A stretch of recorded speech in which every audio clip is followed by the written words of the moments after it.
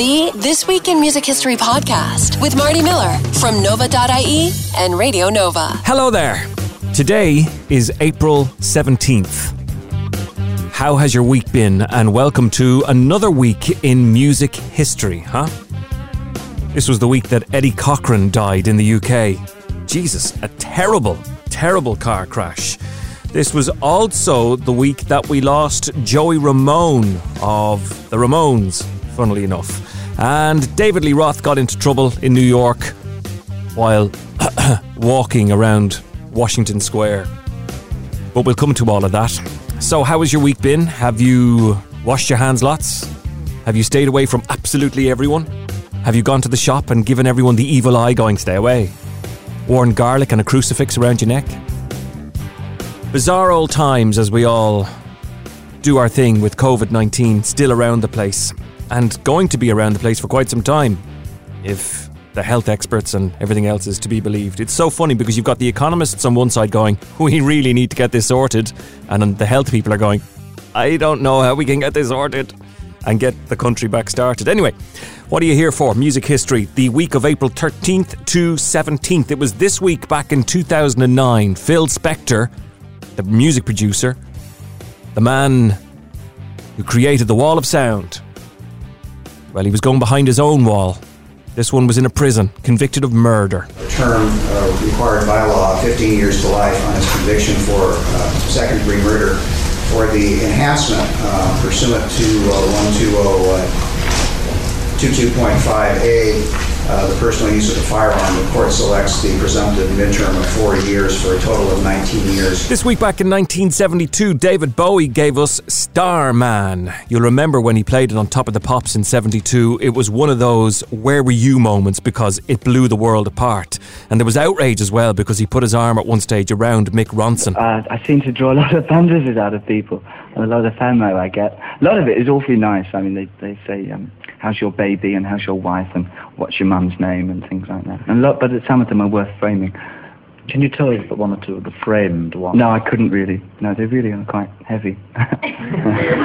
Heavy-duty letters they are. In 1975, there was lots of rumours flying around. It could be Jimmy Page, it could be Steve Marriott, it could even be Rory Gallagher. Who's going to replace Mick Taylor in the Stones? Well, it was Ronnie Wood. The Stones didn't want to break up the Faces. They didn't want to say, hey, Woody, leave that lot and come with us. But which was very nice of them, really, because yes, they could have been cutthroat about it. For sure. But when you heard that Mick was leaving, was there even a fantasy glimmer like... Ooh.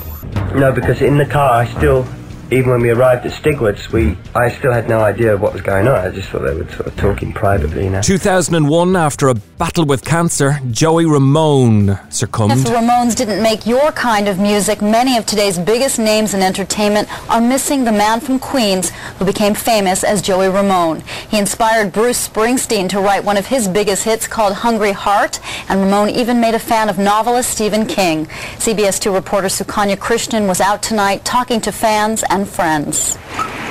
The message on one candle outside CBGB's read simply, thanks, Joey. He saved the music scene, actually. On April 15th, Michael Kamen, the American composer and orchestral arranger, was born. He worked with Floyd, Queen, Eric Clapton, David Bowie, and he co-wrote Everything I Do For You with Bryan Adams. Michael Kamen has composed musical scores for some of Hollywood's most successful films, among them Lethal Weapon and Die Hard.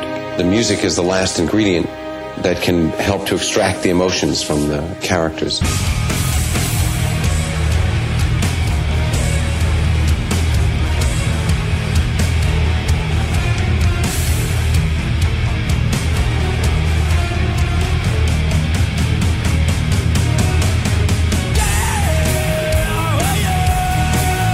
That's a little blast of S&M there.